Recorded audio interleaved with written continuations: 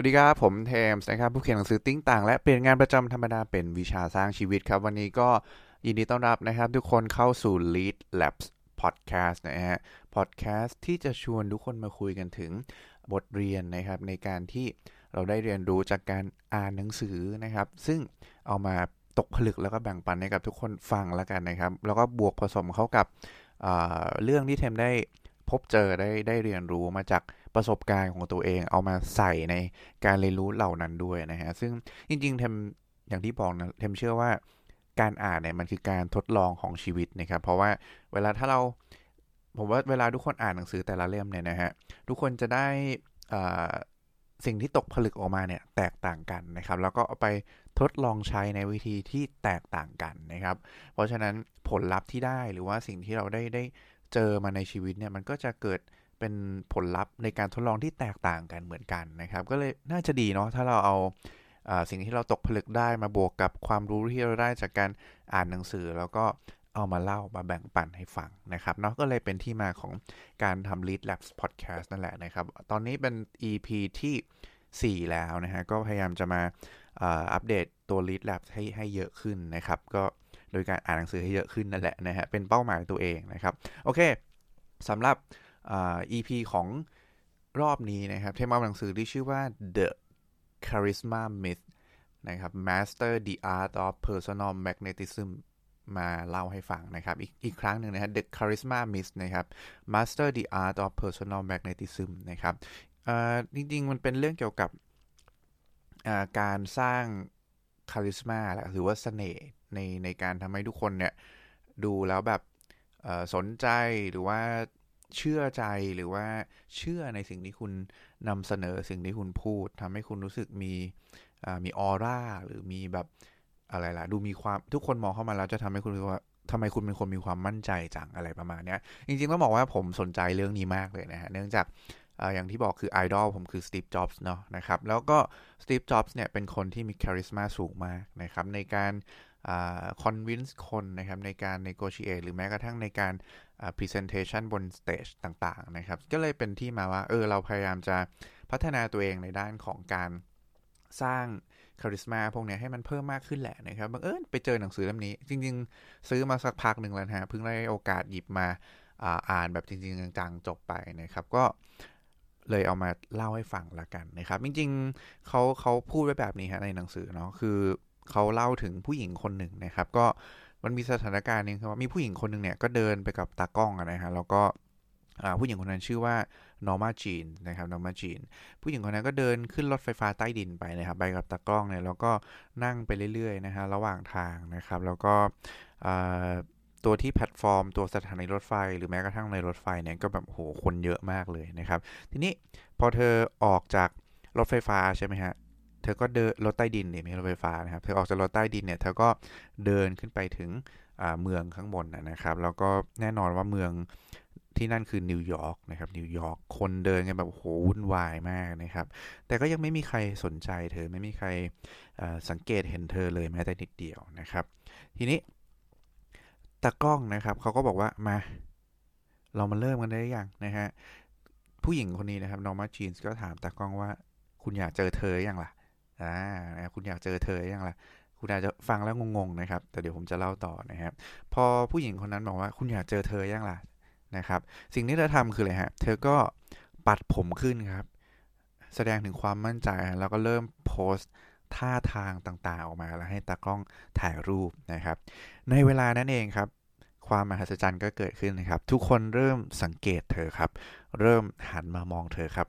และจำได้ว่าเฮ้ยผู้หญิงคนนี้คือมาริลีนมอนโรดีกว่าอืมคือเขาเล่าตัวอย่างนี้ให้ฟังตอนแรกเพราะอะไรรู้ไหมครับเพราะว่าจริงๆแล้วเนี่ยเอ่อ เราสามารถเลือกที่จะเป็นคนที่มีเสน่ห์นะครับมีคาริสมาทำให้ทุกคนเห็นในสิ่งที่เราทำตัวเราดูโดดเด่นขึ้นมาได้นะครับหรือเราจะเป็นคนที่อยู่เฉยๆเงียบๆในมุมของเราก็ยังได้นะครับเขาใช้ภาษาอังกฤษแบบนี้ฮะ just by deciding she could be either glamorous Marilyn Monroe or plain Norma Jean Baker นะครับคือ เธอสามารถเลือกได้เลยว่าเธอจะเป็นมารีนมอนโรหรือว่าจะเป็นแค่นอร์มาจีนส์เบเกอร์ผู้หญิงธรรมดาที่ไม่มีใครสังเกตเห็นนะครับเขาเล่าแบบนี้เพราะว่าเขาต้องการจะสื่อว่าคาริสมาเนี่ยนะฮะจริงแล้วมันคือสกิลครับสกิลคือสิ่งที่ฝึกฝนได้นะฮะหลายคนมักจะคิดว่าเสน่ห์เนี่ยนะครับเป็นสิ่งที่คนเรามีมาตั้งแต่เกิดนะเราต้องเป็นคนแบบ extrovert outgoing นะครับถึงจะทำให้ใครๆแบบมองเห็นเราหรือว่าดึงดูดคนอื่นให้มาสนใจมาฟังเราเชื่อหรือทำในสิ่งที่เราต้องการได้นะครับหลายคนคิดว่า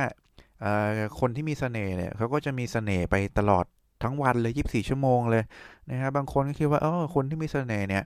ส่วนใหญ่แล้วจริงๆต้องเป็นคนที่มีรูปลักษณ์ภายนอกดูดีนะถึงจะมีคาริสมาได้นะครับซึ่งความจริงนะฮะมันมีผลวิจัยเยอะมากเลยนะครับที่บอกว่าจริงๆแล้วคาริสมาเนี่ยมันเกิดจากผลลัพธ์ครับของการแสดงเซตของพฤติกรรมบางอย่างที่เหมาะสมนะครับอีกครั้งหนึ่งนะครับคาริสมาเนี่ยมันเกิดขึ้นมันคือผลลัพธ์นะครับของการที่เราแสดงเซตของพฤติกรรมหลายๆอย่างเนี่ยนะครับที่มันออกมาแล้วแบบเหมาะสมกับสถานการณ์นั้นกับสิ่งตรงนั้นต่างหากนะครับนั่นคือที่ทำให้คาริสมามันเกิดขึ้นนะครับอย่างสตีฟจ็อบส์เนี่ยนะฮะเอาจริงๆแล้วเขาก็ไม่ได้เป็นคนมีคาริสมาแบบนี้ตั้งแต่แรกเนาะไม่เชื่อคุณอาจจะลองไปหาวิดีโอ presentation เก่าๆของเขาดูใน YouTube ก็ได้นะครับอันนี้ก็เลยเป็นสิ่งที่มีผลวิจัยนะครับมีสิ่งตัวอย่างและกันที่แม่ยืนยันว่าเฮ้ยคาริสมาเนี่ยสร้างได้นะนี่คืออย่างแรกทีนี้ชวนคุยกันต่อว่าแล้วอะไรคือพฤติกรรมที่ทำให้เราเป็นคนมีคาริสมาครับเนาะเพราะเราบอกว่าคาริสมามันคือผลลัพธ์ของพฤติกรรมใช่ไหมบางอย่างหรือว่าผลลัพธ์ของการที่เราทำพฤติกรรมหลายๆอย่างรวมกันอะไรเงี้ยเซตของพฤติกรรมนะครับเพราะฉะนั้นพฤติกรรมอะไรล่ะนะครับขอชวนย้อนกลับไปถึงธรรมชาติของมนุษย์ก่อนละกันนะครับคือปกติเนี่ยอันนี้ย้อนไปถึงสมัยแบบโบราณเลยนะสมัยที่เราแบบโหวิ่งไล่ล่าเสือล่าช้างแมมมอสอะไรอย่างนี้เลยนะฮะสมัยที่มันมีอันตรายเต็มไปหมดนะครับปกติเนี่ยเวลาถ้าเราเจอใครใหม่นะครับหรือว่าเจออะไรใหม่เป็นครั้งแรกเนี่ย into the unknown เนี่ยนะฮะสิ่งแรกที่ปกติเวลาเราจะทำเนี่ยมนุษย์นะครับก็คือเราจะประเมินว่าเฮ้ยไอสิ่งเนี้ยหรือไอคนเนี้ยมันเป็นมิตรหรือมันเป็นศัตรูวะ friend or foe นะครับนี่คือสิ่งที่เราทำนะเราจะประมวลผลเราเนี่ยนะครับด้วยความคิดด้วยอะไรของเราก็แล้วแต่นะครับแล้วก็สุดท้ายเราก็จะเลือกว่าไอสิ่งที่เราเจอหรือว่าสถานการณ์ที่แบบเราไม่คุ้นเคยที่เราเจอเนี่ยนะครับเราจะเลือก2 อย่างถูกไหมฮะเราจะเฮ้ยลุยเลยนะครับเข้าไปอัดมันเลยนะฮะไล่ล่ามันเลยนะครับไปสู้กับมัน fight นะครับหรือว่าเฮ้ยหนีดิอันนี้ fright นะครับ FLIGHT นะครับคือปกติมนุษย์เนี่ยเวลาเจอสิ่งที่ไม่แน่นอนเนี่ยนะฮะหรือว่าไม่ชัวร์เนี่ยนะฮะเขาจะเลือกอยู่2แบบแหละนะครับเขาจะ fight or flight ต่อสู้หรือว่าบินหนีออกมานะครับนั่นคือสิ่งที่มนุษย์ทั่วไปจะทุกคนแหละเราจะตัดสินใจแบบนี้นะครับจากสถานการณ์ที่เราเจอทีนี้อยากชวนคุยถึงแล้วมุมมองไหนบ้างนะครับที่เราจะใช้ในการประมวลผลนะครับว่าอะไรหรือว่าสิ่งไหนเนี่ยที่เป็นมิตรหรือว่าศัตรูนะครับหนังสือเล่มนี้บอกไว้แบบนี้ฮะบอกว่าจริงๆแล้วเนี่ยมันมี3มุมมองแล้วกันที่เราใช้ในการประมวลผลว่าเขาเป็นมิตรหรือว่าศัตรูนะครับอย่างแรกเลยคือ present ครับเราเห็นเขาอยู่ตรงนั้นแบบชัดเจนไหมว่าเขามีแบบเขาอยู่ตรงนั้นอ่ะคืออย่างแรกคือถ้าเขาไม่ได้อยู่ตรงนั้นเนี่ยเราจะไม่ได้รู้สึกถึงความแบบกังวลหรือความคือเราไม่เห็นเขาอะถูกไหมฮะก็อันนี้เป็นอย่างแรกคือ present นะครับอย่างที่2คือ power ครับไอสิ่งนั้นอะมันดูมี power ที่จะสร้างผลกระทบบางอย่างกับเราหรือเปล่านะครับเมื่อก่อนนะฮะสมัยโบราณเนาะเราอาจจะดูว่าเฮ้ยทางฟิสิกอลว่าไอสิ่งนั้นน่ะคนนั้นมันตัวใหญ่ไหมวะใช่ไหมมันมีพละกำลังเยอะหรือเปล่านะครับหรือว่ามันแบบมันหน้าตามันน่ากลัวไหมอะไรเงี้ยนะฮะแต่นะครับปัจจุบันเนาะมันมีหลายด้านมากขึ้นนะครับเวลาเราพูดถึง power เนี่ยนะฮะเวลาเรามองเนี่ยมันขึ้นอยู่กับว่าเราอยู่ในวงการไหนนะครับเราสนใจเรื่องอะไรนะครับยกตัวอย่างเช่นถ้าเราพูดถึงความฉลาดนะครับความฉลาดคนที่มี power แล้วรู้สึกว่าฉลาดจังเลยเราอาจจะนึกถึงใครฮะมาร์ค ซักเคอร์เบิร์กก็ได้สมมตินะครับสมมติถ้าเราเอา มาร์ค ซักเกอร์เบิร์กเนี่ยที่เราบอกว่าดูมี power ในด้านความฉลาดเนี่ยนะฮะไปปล่อยเกาะล้างนะครับให้เอาชีวิตรอดอยู่กับลิงยักษ์สักตัวหนึ่งคุณว่าใครจะเป็นผู้รอดชีวิตครับลิงยักษ์นะฮะลิงยักษ์แน่นอนนะครับนะเพราะฉะนั้นอย่างที่บอก power เป็นเรื่องของวงการนะครับอยู่ที่ว่าเราให้ความสำคัญกับวงการไหนเราอยู่ในวงการไหนเรากำลังสนใจในเรื่องอะไรนะครับอยู่ในขอบเขตของคนที่สนใจในแบบเดียวกันนะครับนี่คือ power นะครับ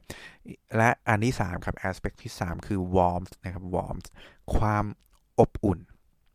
เขาดูเป็นแบบเฟรนลี่ไหมดูแบบประเมินแล้วแบบดูมีความอบอุ่นน่าคบหาการแสดงออกมาทำให้รู้สึกว่าสบายใจรู้สึกปลอดภัยนะครับ feel safe เนี่ยนี่คือ3 aspect 3มุมมองที่เราใช้ในการประมวลผลว่าเขาเป็นมิตรหรือว่าศัตรูนะครับ3อย่างเนาะอีกครั้งหนึ่ง present นะครับ power แล้วก็ warmth นะครับซึ่งการที่เราบอกว่าถ้าเราอยากเป็นคนที่มีคาริสมาที่ดีเนี่ยมันคือการที่ทำให้คนอื่นเนี่ยรู้สึกว่าเราอาจจะเป็นเฟรนด์ขึ้นมาหน่อยหนึ่งแล้วกันเนาะซึ่งเราต้องมีความสามารถนะครับในการฝึกฝนนะหรือว่าแสดงออกนะครับสิ่งเหล่านี้ได้อย่างเหมาะสมนะครับซึ่งเราจะขาด